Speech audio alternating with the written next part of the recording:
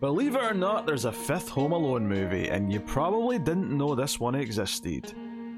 The main kid gets help from a gamer on Xbox Live, but at least they're not pretending it's Kevin McAllister anymore.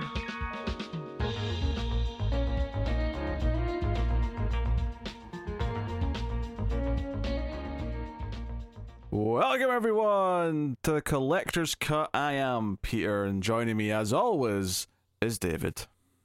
I'd rather die. This is a movie podcast. We are working through the Home Alone franchise.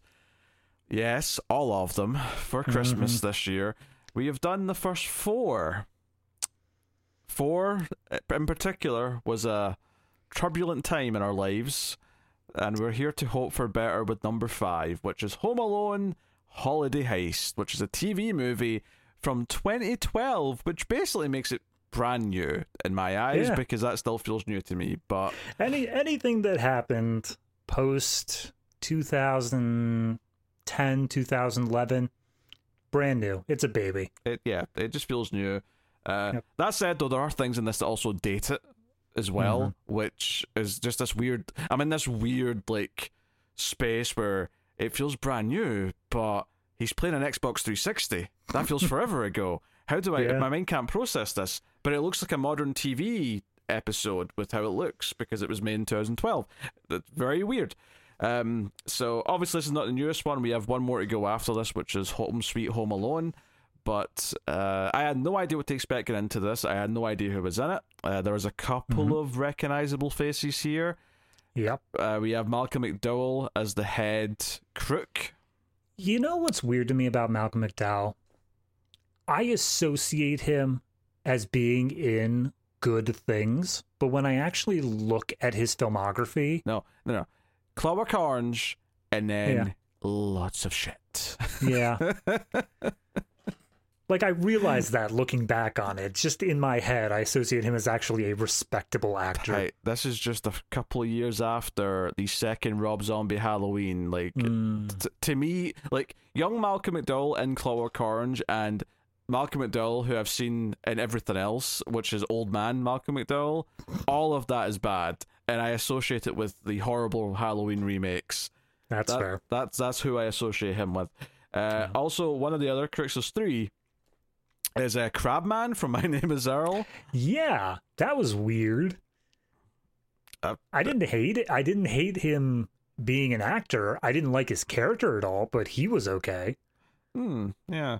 That's about it, though, for known people. I mean, at least as far as I recognised anyway. I don't know one. Actually, I tell a lie. The main kid, his sister, looked kind of familiar. I think I recognise her from the Silent Hill movie. She was even younger in that. She was God. She was like, I don't know, probably the boy's age in that. I'm not seeing the Silent Hill movie. She was the young zombie girl in Cabin in the Woods, and how you would definitely know her is she was Bree Tanner in Twilight Saga Eclipse. I know that's one of your favorites. Oh, there's Silent Hill. I see her. Yep. Got it. Okay. After all that, I was just right. This all that build up. I just wanted to be able to throw out the Eclipse one because I made you watch that. I didn't remember. I can't really remember from Cabin in the Woods. Oh, she was the zombie girl, like the young girl of the zombie family. All right. Okay. Oh, okay. I vaguely remember. Okay. Yeah. I love that movie, but that's obviously not. She's not got a speaking role, so it's not harder to sort of place in my memory somewhere in my memory. So, if only. Yes. So I think what stuck out to me about this one is that they have like a little bit of the John Williams theme at the start, and then they kind of abandon it, but they do kind of their own knock. It's like someone's doing the knockoff version of the Home Alone score, where it's almost doing the themes for certain moments that you associate with the original movie. It's almost the little theme as like Marv's trying to break in, but now it's someone else trying to break in. and it sounds like it's just about to hit those notes, but it has to be legally distinct so it can, which is silly because I'm sure they can use the original music. Exactly. That's the problem. Like, why are we messing with something if we have the rights to it? I don't understand why they just don't go ahead and say, oh yeah, we've licensed the Home Alone name, we've licensed the Home Alone concept. You would think that would come along with also the score. You would think that, but they didn't want to use it for whatever reason. Yeah. They wanted to do other things. They wanted to have forgettable music instead. It's a bold choice, but we'll see how it plays out. For him, yeah, that's very good. So, yeah, the premise of this one is that the family, who are the Baxters, so they're not the McAllisters, which is nice. They learned from last time. But the Baxters are moving from California to Maine, so for the first time in the franchise, we're not in Chicago for the plot. And a big part of this one is that, I keep almost saying Kevin, Finn's his name. Finn, the kid, he thinks the house is haunted and is scared of it being haunted. And that's a big part of it. Look, as we get into our general feelings here, I will say, if nothing else, it is better than 4. Yes, I will agree, better than 4. But that's like, it's a low bar. Not saying anything. It's a low bar. I think what was interesting is that this kid felt different to the last kid in that he is a little bit better. He's not great or good, but he's better. But they kind of do the opposite thing with this kid, where he feels like he's a little older playing younger, as opposed to the last kid who felt super young for what he was supposed to be. This kid feels like, you look like you're supposed to be like sneaking a look at a porn website by this age, not acting scared of noises in the house. But you know, what's even worse, though, I think, is that the movie explicitly puts him at the age of 10. And he maybe looks like he could be pushing, 11, 12 years old. That's fine. I can accept that. It's just the way that he acts the entire time. He's like maybe 7 in personality. Yeah. He's acting inappropriate for his age. Yeah. But don't worry, this is a modern Home Alone movie. It makes use of modern ideas, the modern world. I cannot tell you how excited I was that playing online video games was going to be such a big part of the plot of this movie. We'll get into that. It's a whole thing. Is that sarcasm? Are you being sarcastic with me here? There may be a hint of sarcasm, I'm not going to lie. The moment that like the father character came in and saw his like kid playing on video games, and he's like, "Oh, what you doing, son?" And he says like, "Oh, I'm playing with my friend online." He's like, "Friend? Have you ever met this person in real life?" I immediately, like, a part of my brain just switched off and said, "Nope, you don't get my full attention anymore. You have lost it. You don't even bother anymore." This is 2012, not 2002. I feel like this attitude's very dated for this year. In the age where MySpace has already come and gone, yeah. I mean, this is the year Avengers and Dark Knight Rises came out. Yeah. I mean, over 10 years old now, but still, that's... Social media, knowing people online, is a thing that has just existed for over 10 years. They should not be like, oh, no, you need to be talking to real people. Sorry, that part just, and because it just keeps coming up, it frustrated me so much. Yeah, it's a running thing in the movie, and they go back to him playing video games a lot. He's holding an Xbox 360 controller, which was oddly dating the movie, because I'm like, damn, that's like 2 generations ago now.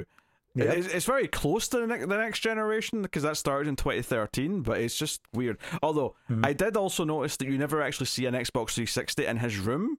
You see him holding the controller a lot, but you never see the console. Yeah, no, I guarantee you that if they ever showed like the front of the controller, it would have like some weird like T logo instead of an X, just to be completely legally distinct. I never noticed the X, but you could clearly see the face buttons at one point. You could see the colors, and you could see what it was. Yeah, and this isn't really a spoiler, but he gets a video game for Christmas, like towards the end, and it's a regular DVD case with this really lazy Photoshop, like fake video game. Oh yeah, At the very end, I love how he specifically says, like, oh boy, the expansion with extra levels and more multiplayer. I'm like, what the hell is more multiplayer, kid? What does that even mean? Yeah, so whoever wrote this dialogue had never played a video game in their life, and the intern they got to do the Photoshop, come on. Yeah, no. My favorite is that I can almost imagine it being a kid who's trying to just lie to their parents. But at one point, the parent comes in and says, shut it off. And he says, no, one more level. And then he goes on to say how he's playing multiplayer. And I'm like, kid, you can't get that by me. I know multiplayer doesn't do levels in first-person shooters. What are you talking about? Yeah, but what you should be saying is, let me finish this match then. Yes, like, you can't just turn me off mid-match. That's... You're going to lower my gamer score, Mom. My ranking's going to be obliterated because you've... I'm going down to silver. What in the hell is wrong with you? Oh, dear. So... yeah, that's the main setup of the movie. The criminals want in the house because there's a vault in the basement with a painting that Malcolm McDowell feels belongs to him. It's worth a lot of money. He wants to get it. So he's got a regular woman that he works with, plus Crabman that he hires as a safe cracker. That's just his name for this review, isn't it? It's just Crabman. It's Crabman.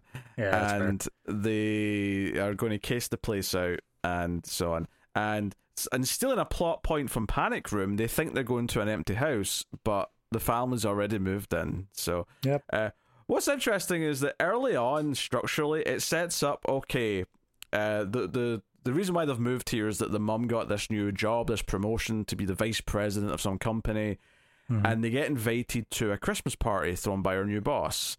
And I thought, oh, that's setting up the third act. That's why he's going to be home alone. Somehow he's not going to be dragged to this thing, and that's where everything's going to play out. And I thought at that point, oh, the movie's going to build up to the third act where they go to the party, and he's going to know the criminals are coming in. For whatever reason, he's not told them, so then he's going to set up his traps, yada, yada, yada.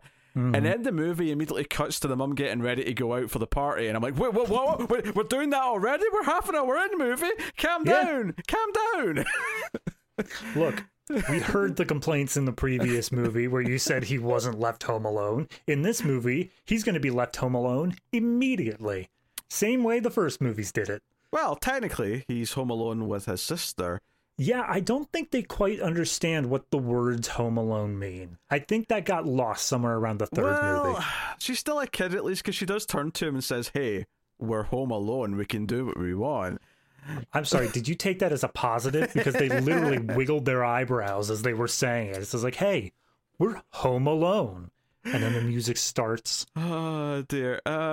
Is there anything else I want to say before just saying full and utter spoiler warning? Because no one cares about spoilers for Home Alone Holiday Heist.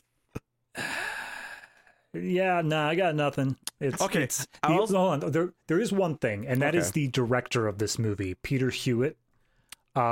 He had actually done quite a few movies that I have heard of, but none of them are good movies. Oh, Thunderpants. Yeah, the movie about a farting kid. There's also Garfield the movie, and the one that I think people might defend is The Borrowers, because I remember that airing a lot when I was a kid, and I do have decent memories of it, but if it's anything like this one, I might be just nostalgia on that one. Yeah. Safe to say he's phoning this one in a bit, though. I think, so... that said, it still looks better than the last one, so maybe that's just because we're in a HD era now. But... Oh, yeah. Oh, he also did an episode of Tales from the Crypt, and I know that you and Tim covered all of Tales from the Crypt back in the day. We did, so yes. I decided to look at what you said of his episode, and it was just immediately like, nah, this is still horrible. I hate this. So... Oh, that's it. Okay. Yeah. Seems like he's pretty par for the course on that.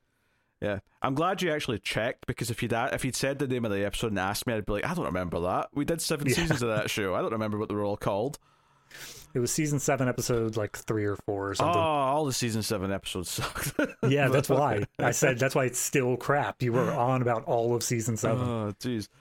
Yeah, I mean, the only thing I'll sort of say before we get into the spoilers is, the motivation to actually set the traps has been somewhat lousy in the post-Kevin era, and I'm including Ford in that, even though he's technically Kevin. this one is equally just as guilty as that, where like there's no build up to why he feels like he's pressured to defend the place himself. There is no reason why he doesn't phone the police. There's no reason why he doesn't seek help from anyone. He just never thinks to do that. Yeah.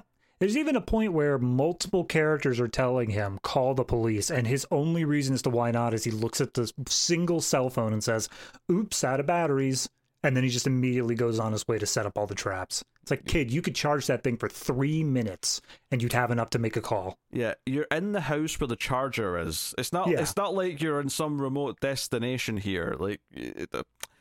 Anywho, so, spoilers for Home Alone Holiday Heist. You have been warned. Not that you care. I know you don't care, but we're warning you anyway, because that's the format of the show. Mm-hmm. So, the family is moving to Maine. It's a Stephen King story, right off the bat. Story. And they get to the house, the parents are excited about all the snow, the kids are miserable. Like, the sister starts saying, oh, the house is probably haunted, and she's intentionally trying to, like, rile up her little brother, and he immediately starts, like, hearing noises. He's getting scared. He's not happy.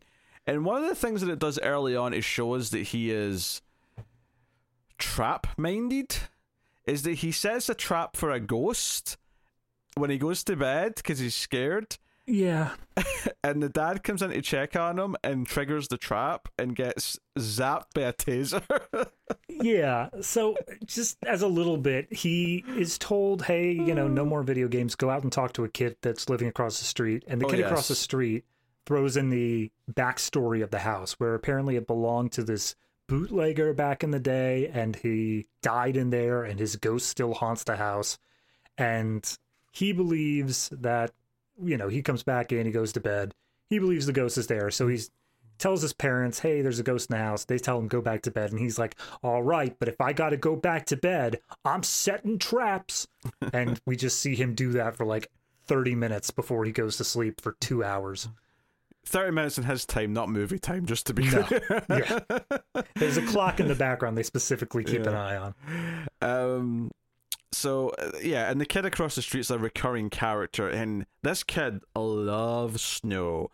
Loves making snowballs, loves making snow forts, snowmen, snow cones, snow everything, snow mad. That was one of the few little early, I wouldn't say laughs, but at least chuckles I got was Finn asks, hey, is there anything that we can do that's not related to snow? He says, oh, yeah, we could make snow cones. Wait. And it's just that tiny little wait at the end that got me a little bit. There was one scene that got me to laugh a bit, and I'll point it out when we get there. I think I know which one it is, because that's the one that actually got a laugh out of me, like a real laugh. Is it a phone call? Mm-hmm. Yeah, okay, we'll get there. Yep. So he's scared of ghosts, blah, blah, blah. And the story specifically is that this bootlegger had a peg leg or something like that, and you could hear the sound of it dragging, and he thinks he hears it, and it's a branch. But this is important, because the first time the criminals are going to come to the house, Malcolm McDowell, when he is leaving, is going to hurt his leg because he walks into like the snow blower. Is that what it's called? A snow blower? Yeah, we call it a snow blower. I don't know what you guys have. We don't have them. I don't know. People don't have snow blowers. How do you clear your driveways? With like a shovel or something. I don't know. What kind of backwards age are you living in up there, man? Jesus. It snows like twice a year. It's not an ongoing concern. Do you know what happens here when it snows? Everyone doesn't go anywhere. We have a snow day. That's what happens when it snows. That's why Scotland's economy doesn't nearly rival America's. Oh yeah, it's not because there's only like 6 million people versus 300 million or whatever the number is. Sounds to me like you need to pull up some bootstraps. Yeah, all right. Yeah. I'm sorry, I couldn't hear you over the sound of my free healthcare. Well, that's fine, because I can't speak anymore because of my dead teeth. Anyway, what was it? Anyway, yeah. So Malcolm McDowell hurts his leg, and he gets like a cast, but he's got a cast with, and this is specifically so it'll make the noise. He's got like a metal brace around the cast, so that when he's walking and dragging his foot, you get kind of that metal kind of scraping noise. Yeah, and it's like, okay. So, and the reason for that is that when they're casing the house out later at one point, he hears this sound and so the kid thinks it's the ghost. So he goes a portion of the movie thinking it's a ghost, and then they keep this sort of joke going by switching it to the criminals, where not Malcolm McDowell so much, although he does kind of for one scene, but the other two, for the first few traps, think the house is doing it on its own, that the ghost is attacking them instead. So I want to get that out of the way now, because it's like, as much as you're saying it here, the audience has to be underestimating how much dialogue of this movie is the word ghost. Like, it is constant for the first 2 acts. It never lets up. Yeah. And I genuinely thought for a while that the trap portion of the movie was going to get all the way to the very end with them being convinced. Like, the idea is that, almost like Batman, over the course of the trap segment, he was going to convince them that the impossible is real, and they were all going to be terrified by the end. I'd be okay with that. Yeah. That's not what happens, though. Like, after a couple of traps, they just realize it's a kid, and then the movie just goes on about its business. I will say that's the minorest of, like, just because the last movie, and the third one as well to an extent, but especially the last movie got this so, like, wrong.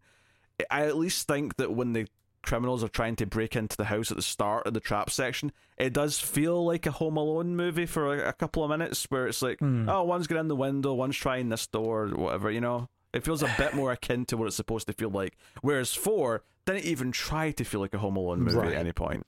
Yeah, I agree that it gets it closer to what it should feel like. However, it also is by far the most referential movie in talking about the first 2, because every once in a while they'll like he ices down the front doorway, and they specifically look at it and say, ha, as if we'd be caught in front of that, like some 2-bit bandits. Yeah, I mean, I kind of appreciate that a little bit, though. It looks like, okay, they're going to play with the idea that the criminals actually spot some of the traps and then don't fall for them. Although I thought it was going to come back to get them later. Instead, we actually get kind of an okay little joke where when the police eventually show up, the police slip on it, which is mildly amusing. You know? Well, there's one other trap later on where it does the traditional, like, beads or marbles or whatever all over the floor. And it's obvious the way that they want you to go with it, but then it turns out to actually be a different type of trap. We'll talk about the traps properly later, because that one's very convoluted.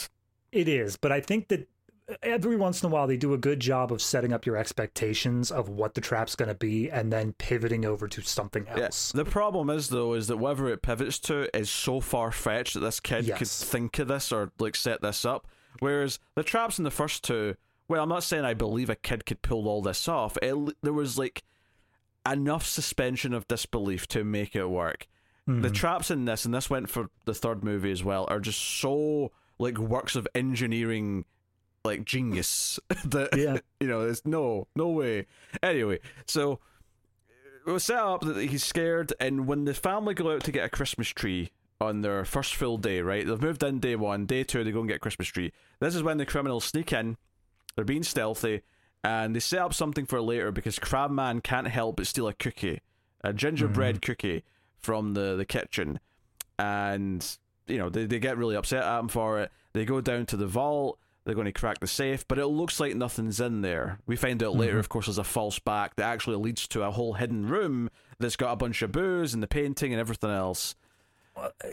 We'll get there when we get there, but I have major issues with that. My big problem, actually, I think this already happened, actually, is the kid found it, right? So Finn was down there, and he tries to climb the shelves, and they're immediately moving as soon as he touches them. I'm like, kid, these are going. And so it turns out to be like a hidden door, and the vault's behind the shelves that move.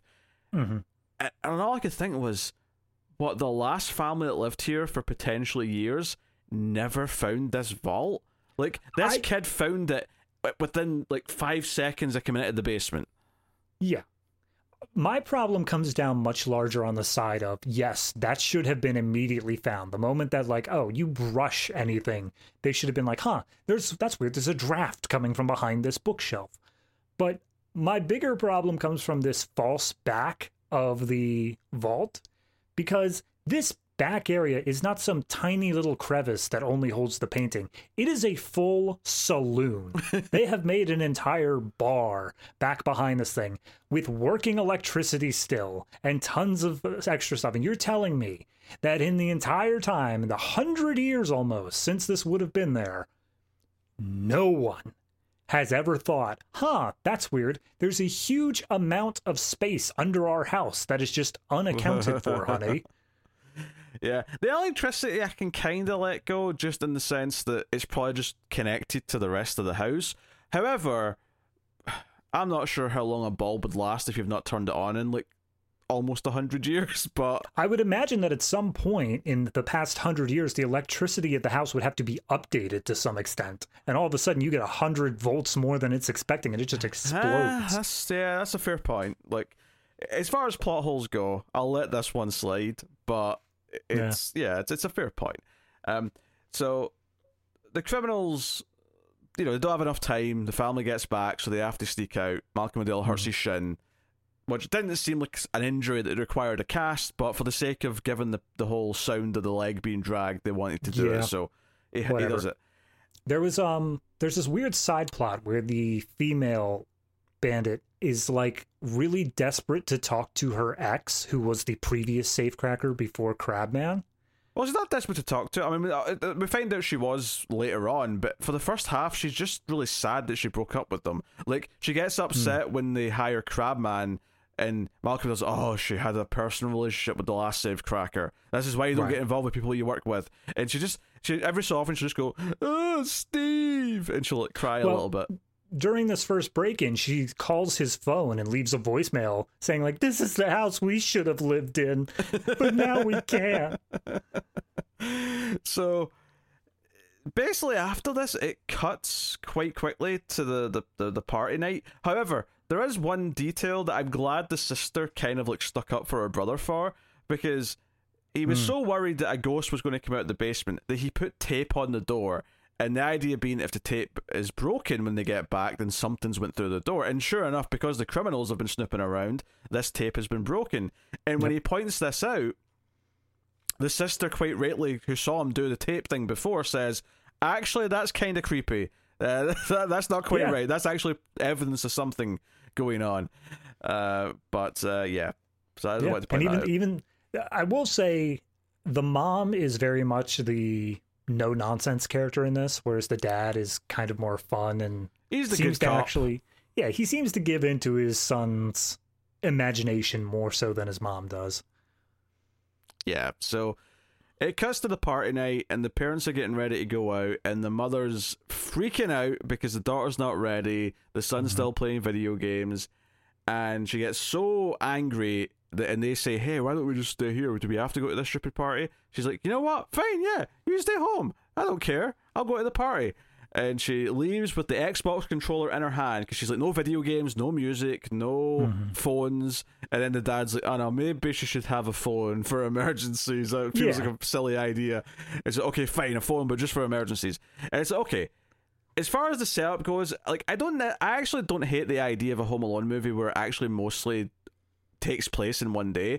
However, one of the big problems with that is that it stretches the believability of the time it takes to set up all the traps. Because I had a big problem with this, because in the first movie, right, and in the second movie as well, is that Kevin knows what his deadline is, and he makes a decision earlier in the day or earlier in the night, maybe it's a couple hours, whatever it is, but he makes a decision and he knows when he has to be ready by, and he does it.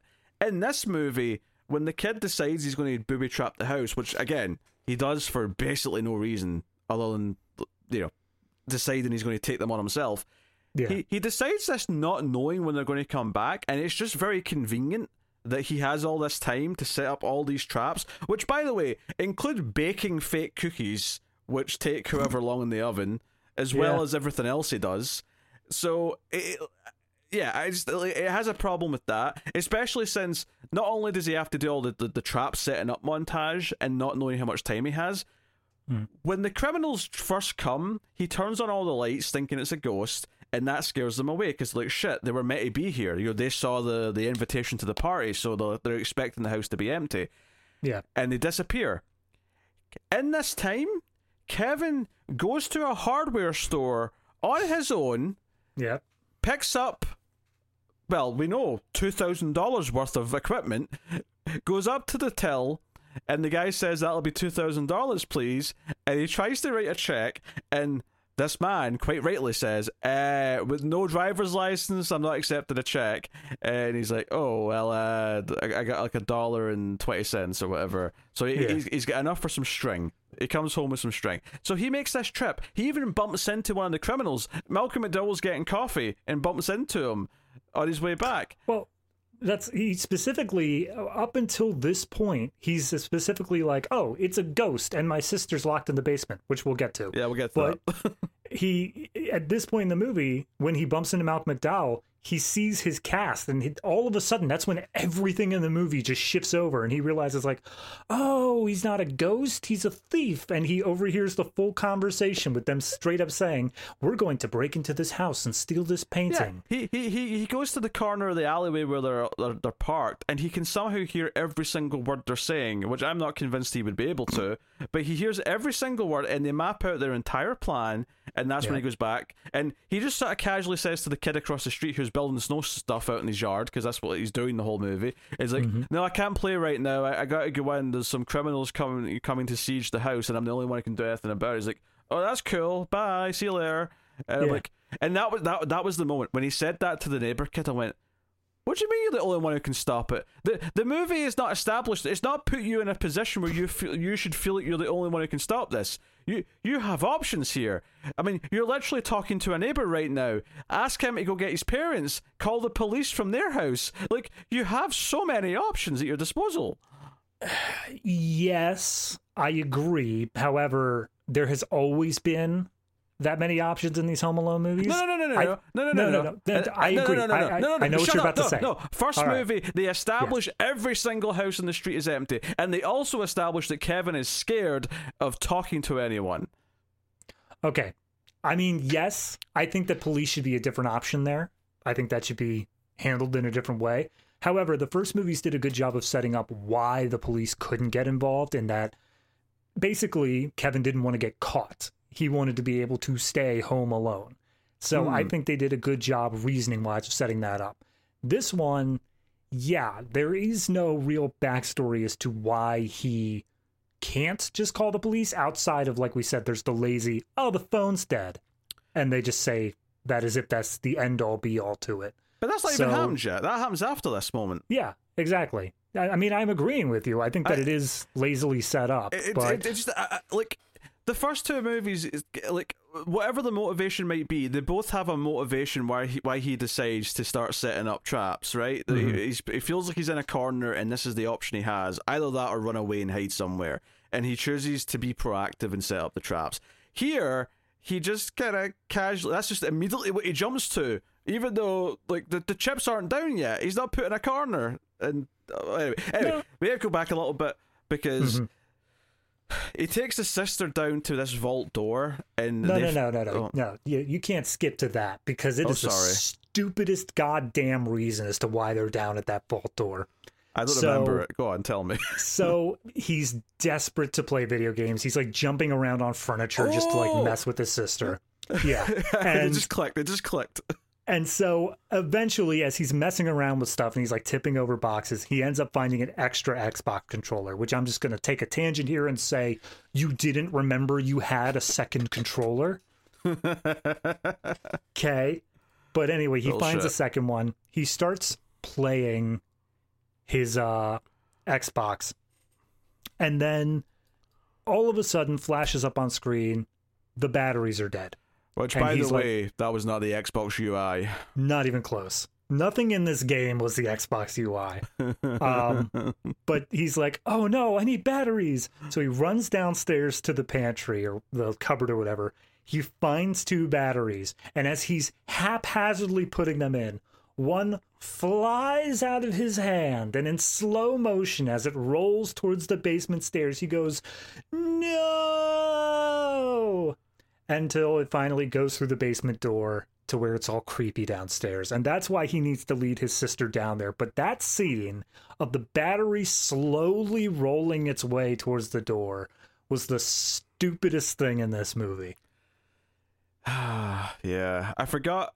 I was going to critique this and say why didn't you just plug the USB cord in, but I actually, if I remember correctly, the 360 controllers you couldn't do that with. They didn't have that built into them. Regardless, this wasn't an Xbox. It was, no matter what they needed, it was always going to be batteries because that's what the plot requires. No, but this is accurate to the Xbox controller at the time. Okay, yeah. I'm just saying, even if it was USB compatible, they still wouldn't have done it. No, but this is actually accurate. The Xbox 360 controllers needed batteries, and unless you had the play-in charge kit, you couldn't plug it into the controller.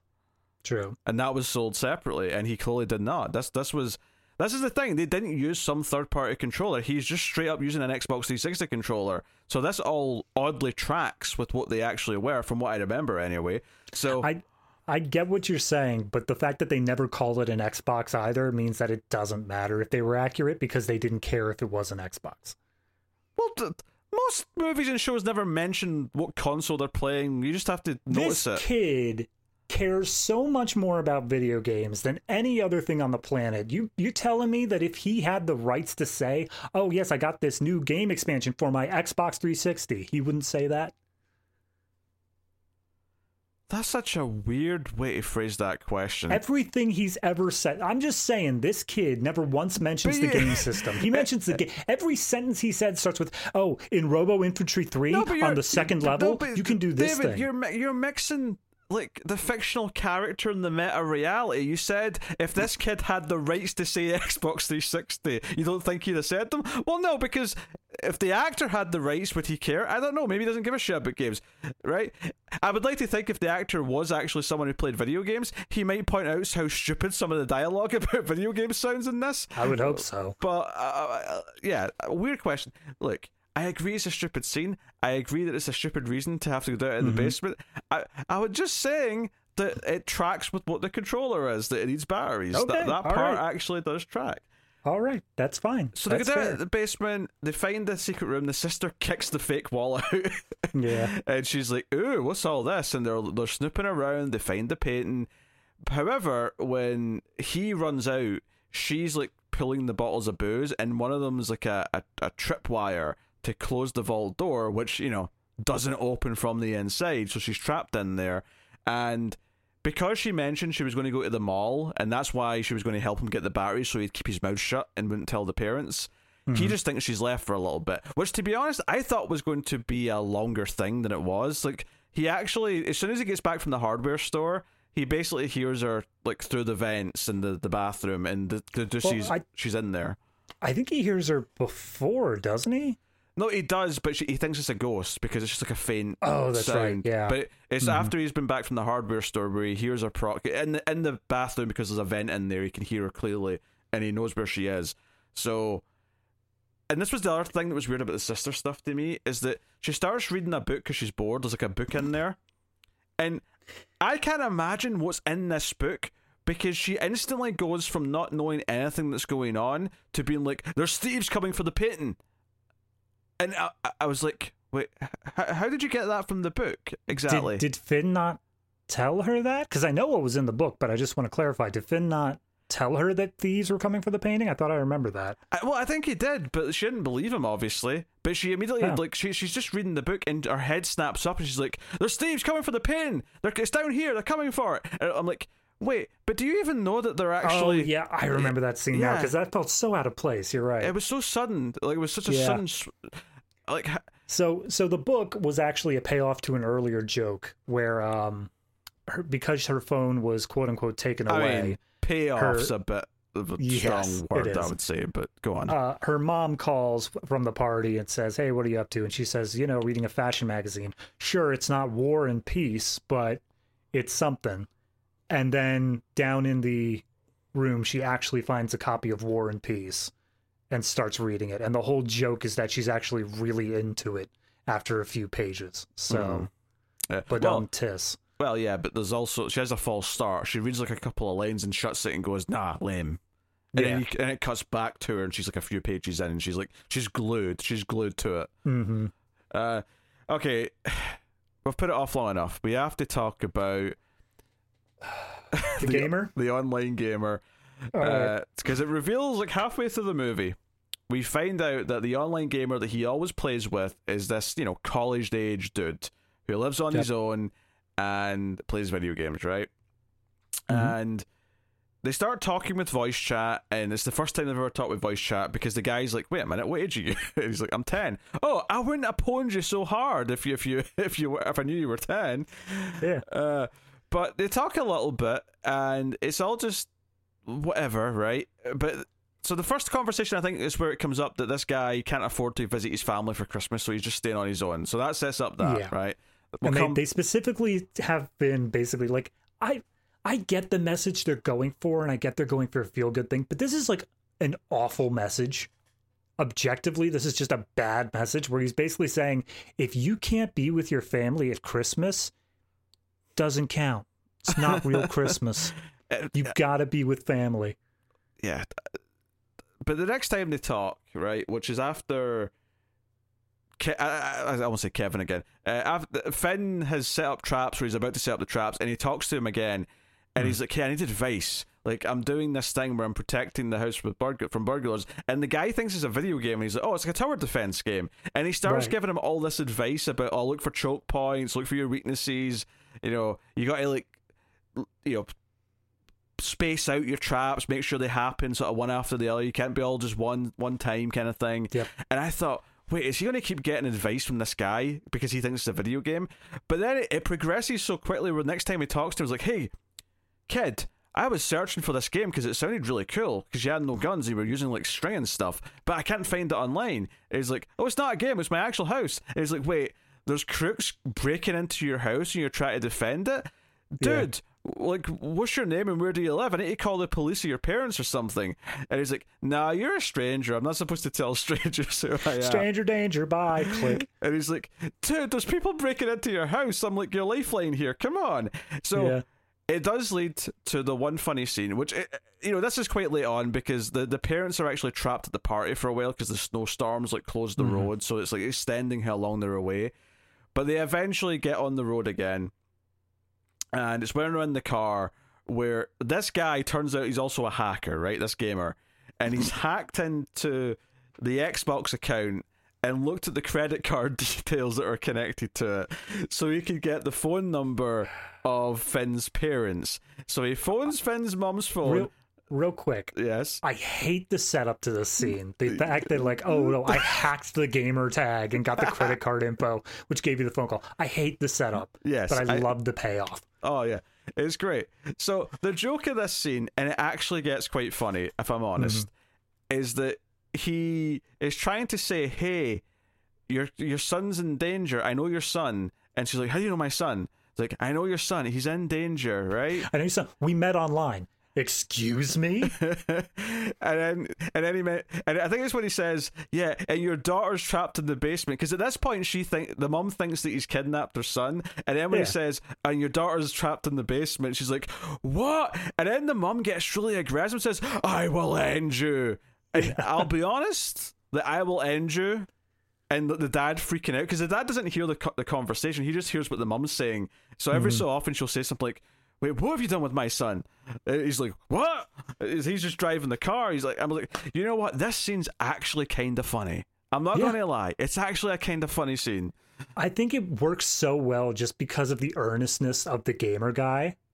Like he's trying to help. Yeah, he's trying to do the right thing. Not only does he go into it, but like every single time, it's not like he's just bumbling his way through this conversation and he doesn't realize how it sounds the whole time. Every single time he says something, he's like, "Okay, that came out wrong. Let's try again. Hi, your daughter's locked in the basement." And then it just keeps going from there. And I love it. He gives them her name. So when the phone call ends, obviously they call the police and tell him about this guy.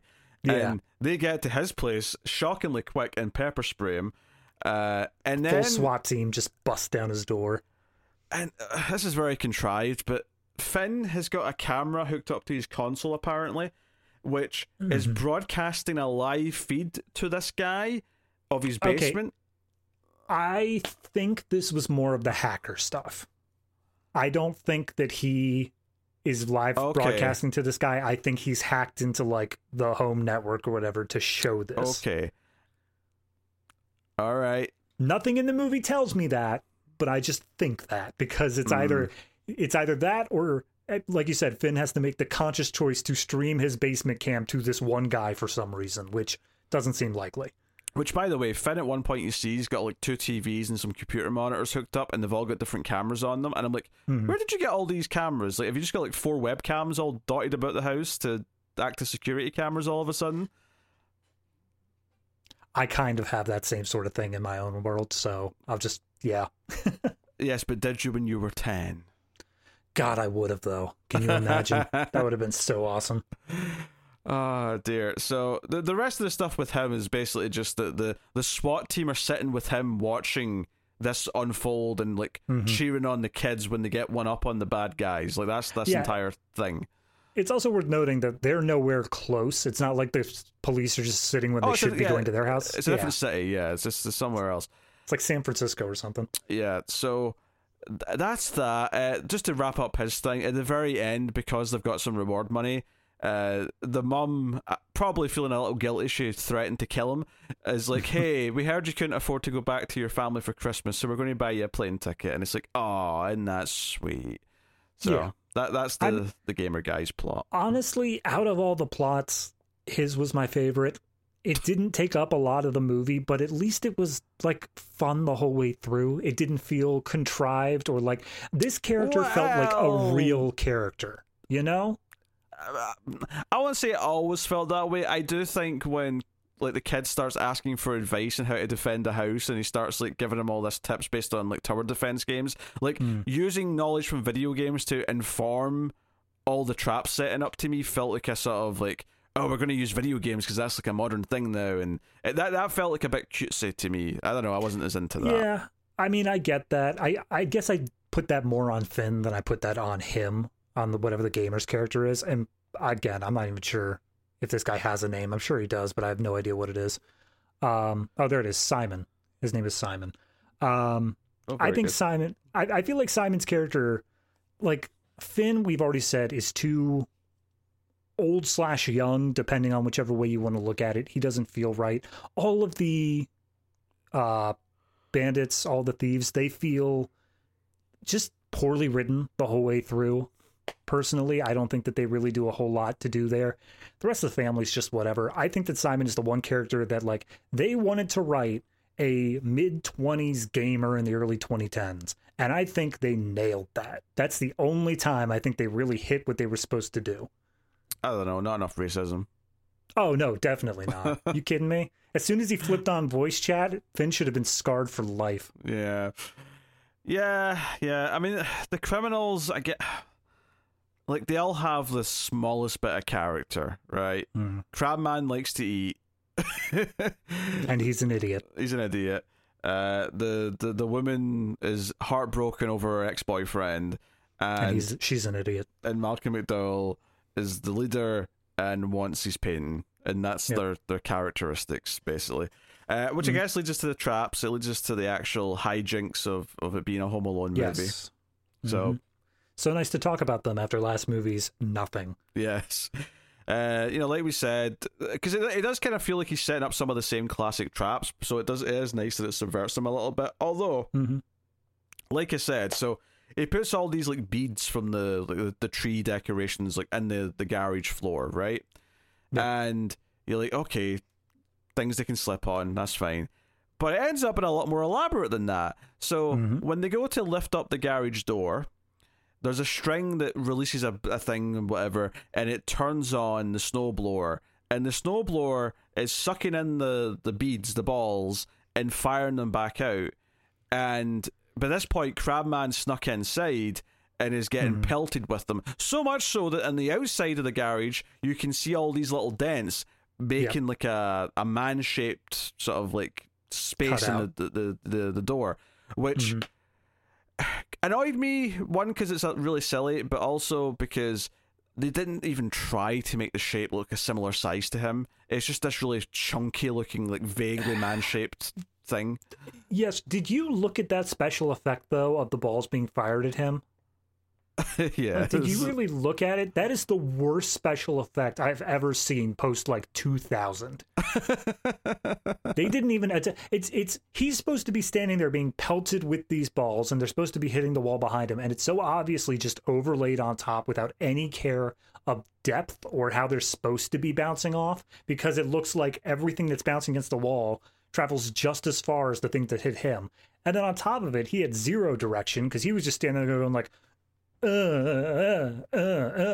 Meanwhile, like 70 of them have hit him in the face in that time. Yeah. He should probably be dead. No, yeah, for sure. I mean, that's just in the tradition of Home Alone. True. How many of these traps would be probably dead? But yeah, this one's so convoluted though. This idea that the snowblower would like fire them out this way so effectively, and the fact that it's all triggered with strings to just sort of like activate, and then it'll go through them and fire them. It's like, yeah, there's a lot of contrivance here. One of the big things I complained about in the last couple of movies, well, 3 because 4 basically had no traps, was that some of the like setup for the traps was very convoluted in like the things that the criminals had to interact with. It's fine when it's like, okay, opening a window which has got a trap connected to it. That makes sense because they're going to try and get into the place. But at one point, like, Malcolm McDowell just grabs like a random object that's like on the chest of drawers or something like that, and it happens to have a string on it that triggers a trap, and I'm like, there was no expectation that he would grab this thing. Like, why would he? Yeah. It's such a stroke of luck that he did. Yeah, no, I think that's fair. There's a few things that I think they did decently in terms of setting up. For instance, they explicitly say, because of that hardware scene that we talked about before, all he has in terms of like tools is this spool of string that he bought. So every single one of these traps kind of involves that string pretty much the entire way through. And then other things that are just either Christmas associated or packing material associated. He's clearly getting a snowboard for Christmas because it's still wrapped, but he uses it as a seesaw to catapult some goo or something into Malcolm McDowell. And then the whole fake cookies that are nasty. Yeah, I didn't actually see what he put into those cookies because it was part of like a 3-minute montage and it lost my attention. Did you happen to see that? I didn't see what he was putting in them. It was very clear that he wasn't making real cookies though. Right. But I did see that he put glue in what was meant to be milk so that, you know, when Crabman eats the... And to be fair, I at least understand this one because he knows that when they broke in earlier, one of them stole some cookies. He noticed that earlier on in the movie. So I understand he has an expectation that they might try and eat some cookies. Or at least one of them will. Yeah. So, you know, that one's set up at least. They also do this weird thing where the female bandit and Crabman, they're both put through very specific traps such that they are made to look up like Santa Claus and Rudolph, respectively. Oh yeah, she gets punched in the nose with a trap that's set up at a window, which gives her a red nose. Yep. And then because he has glue all over his mouth, and the sink's rigged to fire up like cotton wool balls. Yeah, cotton wool or something. So he ends up like a fake beard, and I'm like, okay, I get what you're doing here, but I'm not sure how this really slows him down. Like, it annoys him, but I'm not sure what it's doing here. So fair. Which, to be fair, there is one trap in the first movie I have that same opinion of. When it's Harry gets hit with the feathers.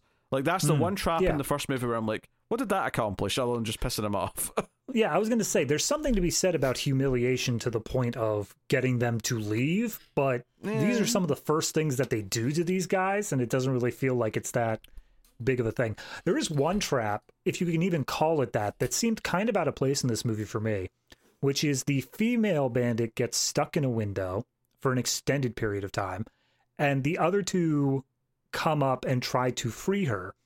And Finn, up from his room, uses his slingshot, because he has a slingshot, to fire pellets at her ass and convince her that the other two are basically smacking her ass as they're trying to pull her out. Yeah, and she kicks them in the groin.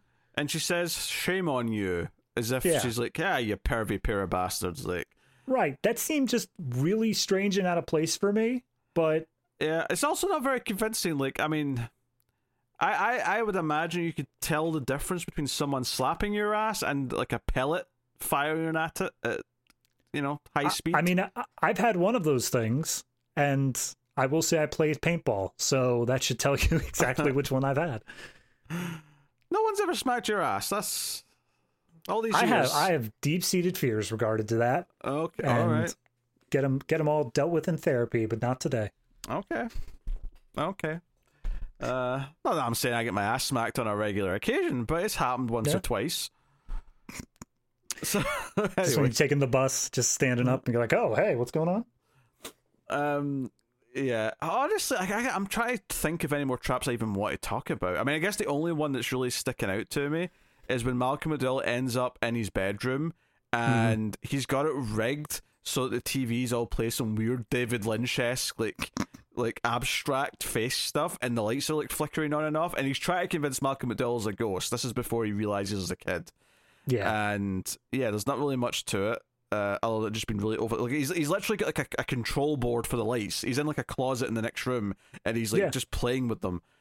But I mean, I'll give him that. In that, was it 4 or 3 that was messing with the computer stuff? I think it was 4, wasn't it? Yeah, that was the one with the door closed, door open, all that stuff. No. I'm talking about the one where he did like voice modulation and stuff like that via the computer. Voice modulation.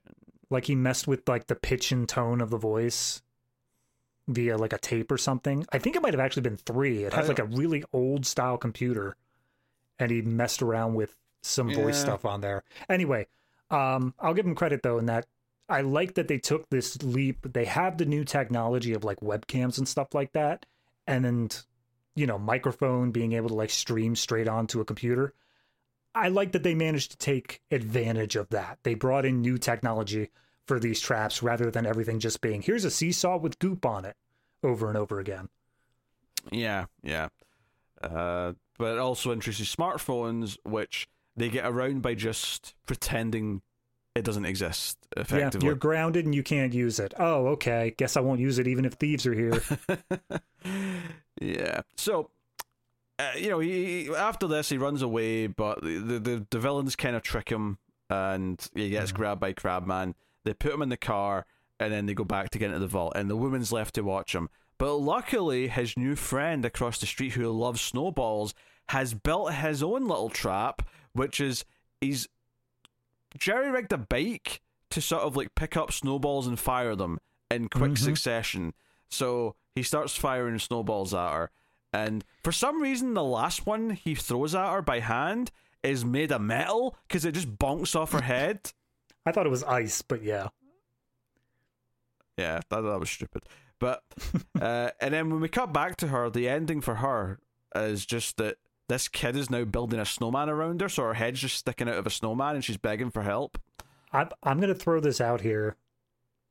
The scene where he's building the snowman and she is just crying out for help. This kid gave me like serious Jigsaw vibes. Like he is not okay mentally. He loves snow a little too much. By the way, we put out the bonus episode for like 2 months back, Snowman, for Fincher season. This kid is going to be the serial killer from Snowman.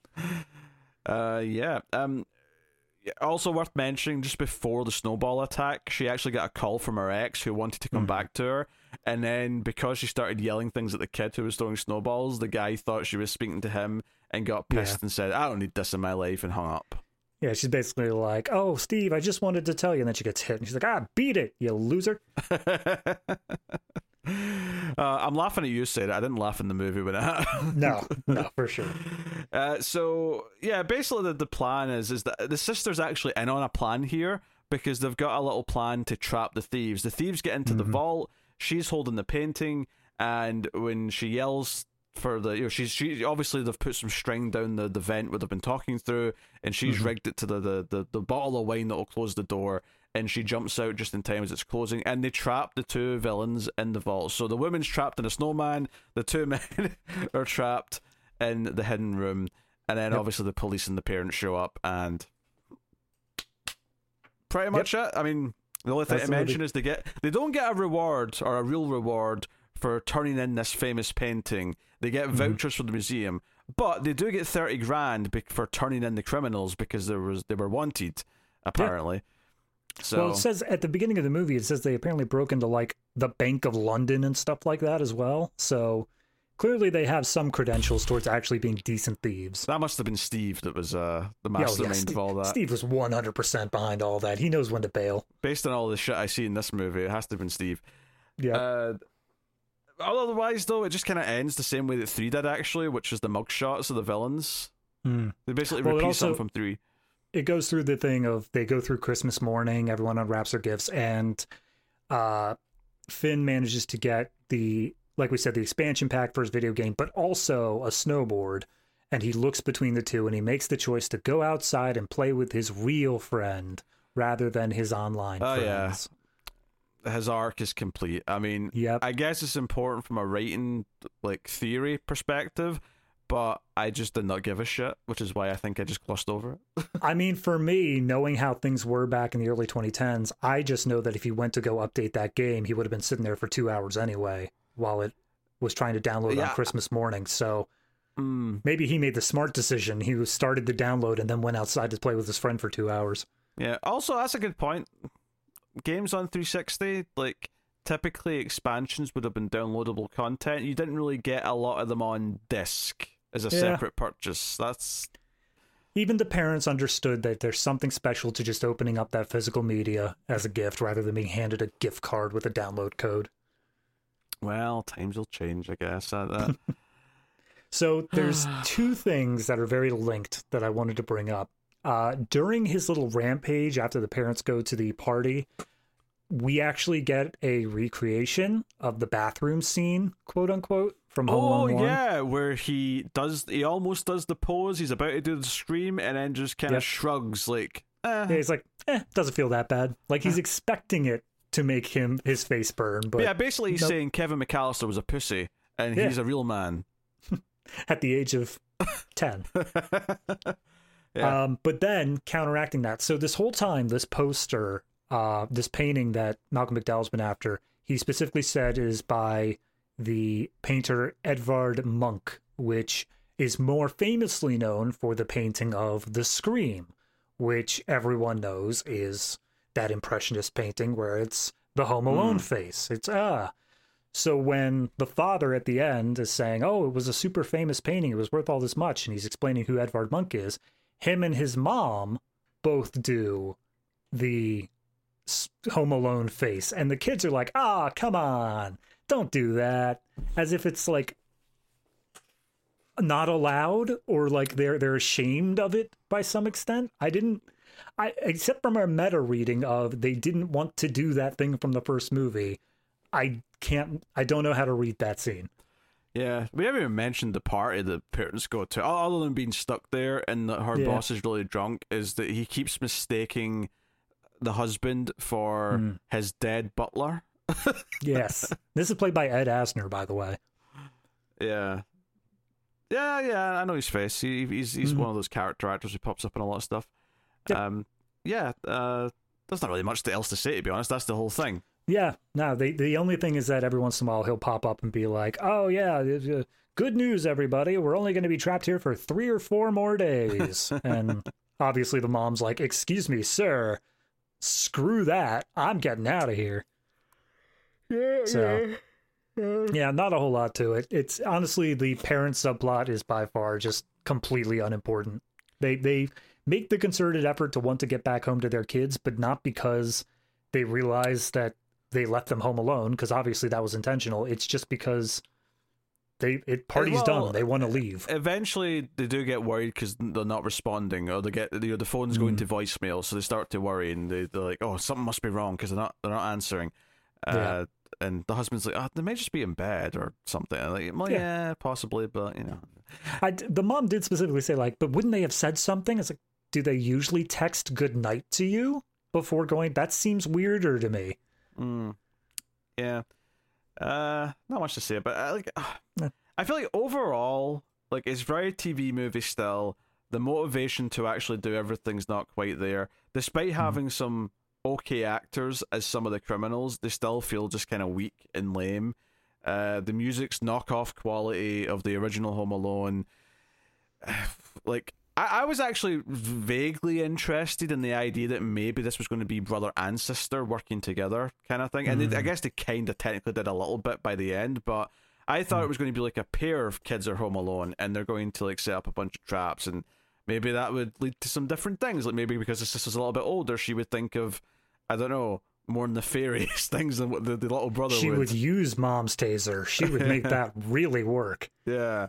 I don't know, just something different. In the same way that I almost thought 4 was going to do that thing where, oh no, he's going to have to do it with a house full of people who are ignoring him, and that's going to be the gimmick here. And I maybe I was giving that in this movie too much credit for thinking, oh, maybe they've got a new gimmick to kind of spice it up, and they really don't. Like, yeah, it's just kind of a weak version of what was already there before. And that's kind of the problem here of they keep on wanting to straddle this line of they don't want to mess with the formula of what the original one was of single boy in a house and then there are thieves or bandits or super spies coming in. But they also keep wanting to do this half measure new thing where they're like, well, we can't do the exact same plot again, so we're going to mix it up with it being art thieves this time or whatever else. And a problem that they've all had post 2 is that the stakes for the kid are never feel that high because he's never truly alone. In the first movie, he's left alone for days, not knowing where his family is. The second movie, he's in New York, fending for himself. Like, there's stakes to it because it feels like he's in danger because he's truly alone. But here, like, this was the same in 3, it's the same in 4, and it's the same with this one.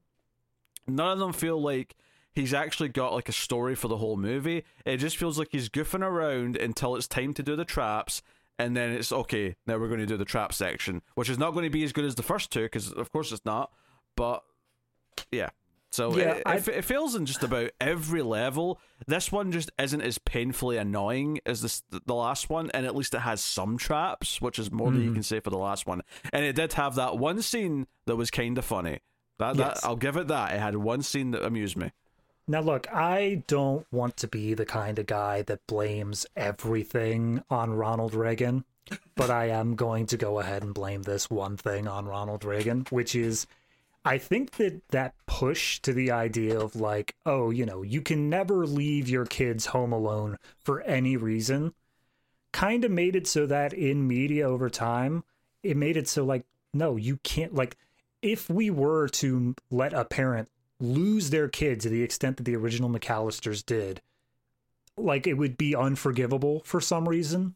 We can't accept that it would be a thing of like, no, if you were to set something in 2012 and a mother just completely loses her kid, getting those stakes up to the level you were talking about in the first movies, I don't think we'd be as forgiving as we would be for like 80s McAllister mom, you know?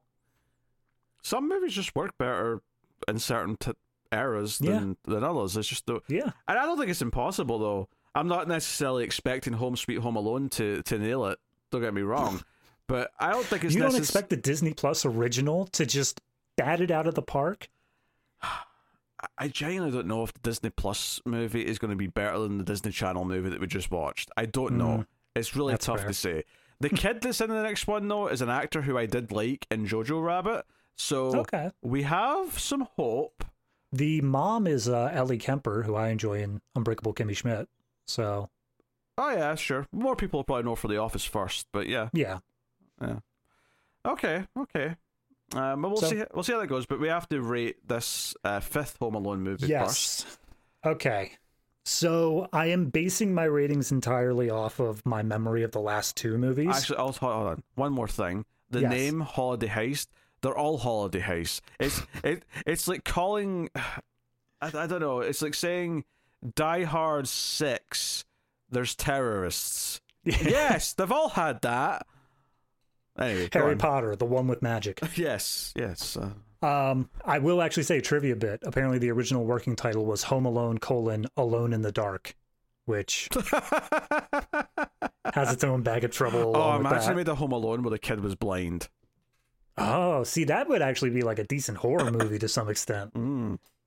Anyway, so I'm basing my rating entirely off the previous 2, which I think that this one was leagues ahead of 4 because it actually had scenes that I enjoyed. And honestly, when I'm remembering back to 3,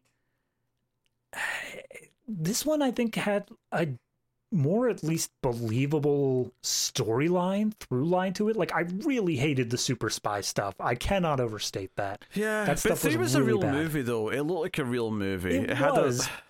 But, like, when it comes down to these, I'm not caring so much about, like, how much money was thrown in behind it. I'm caring more about how did I feel watching it. And I think that while I was watching 3, I was a bit more like, okay, this is stupid, more than I was with this one, if that makes sense.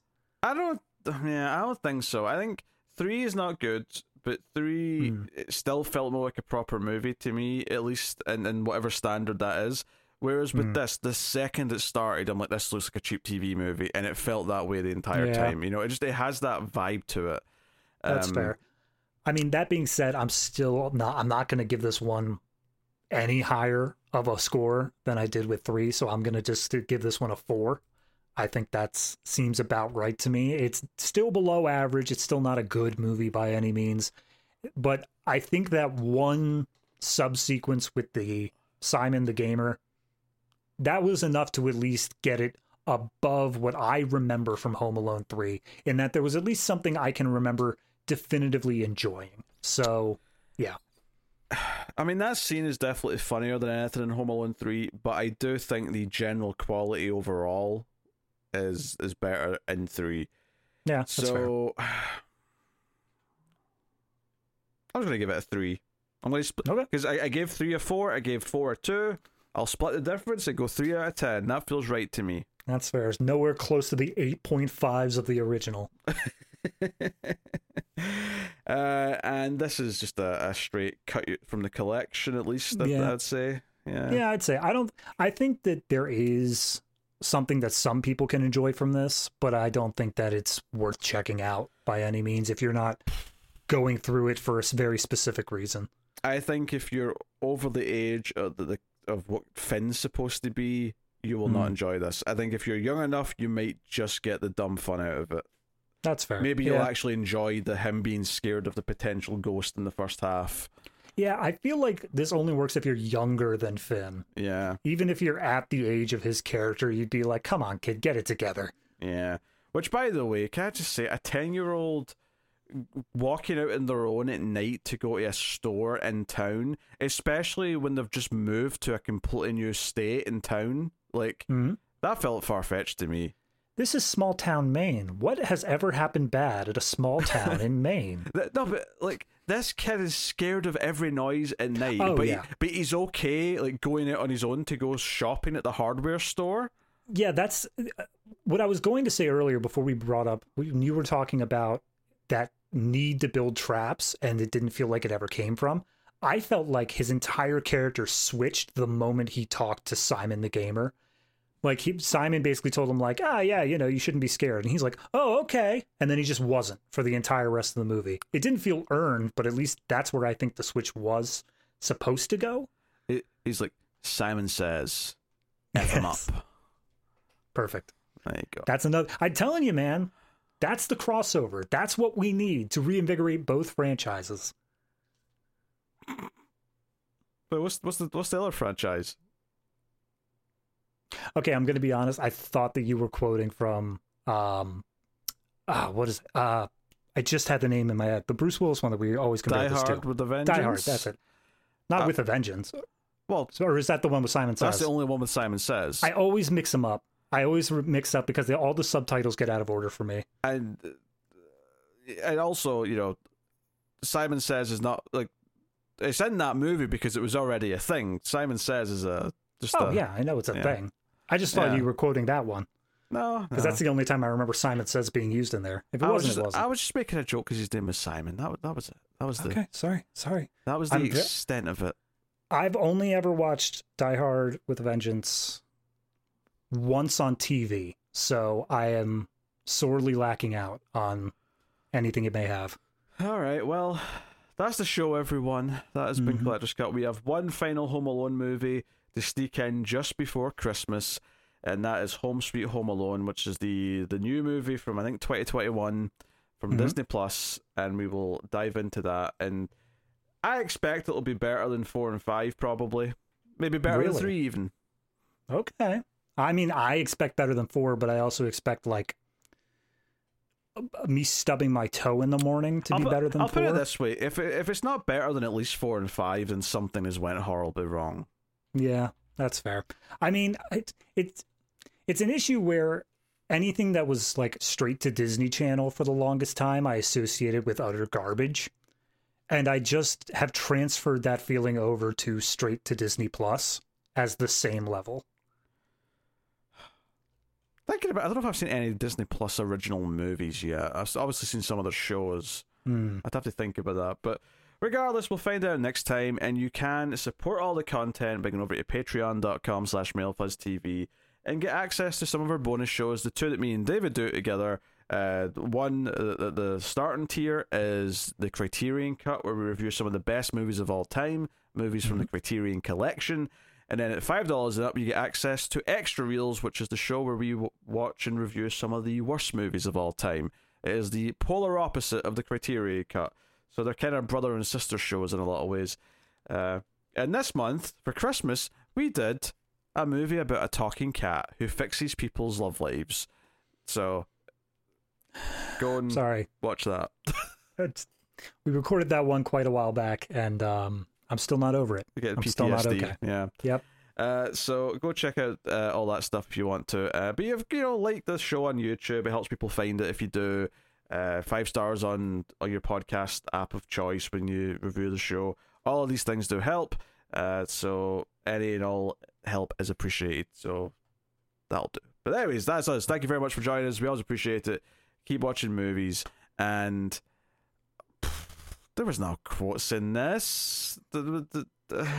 I literally pulled my quote from a throwaway line by the older daughter of "I'd rather die." So take what you can get. But stop hitting my ass. You should be ashamed of yourselves.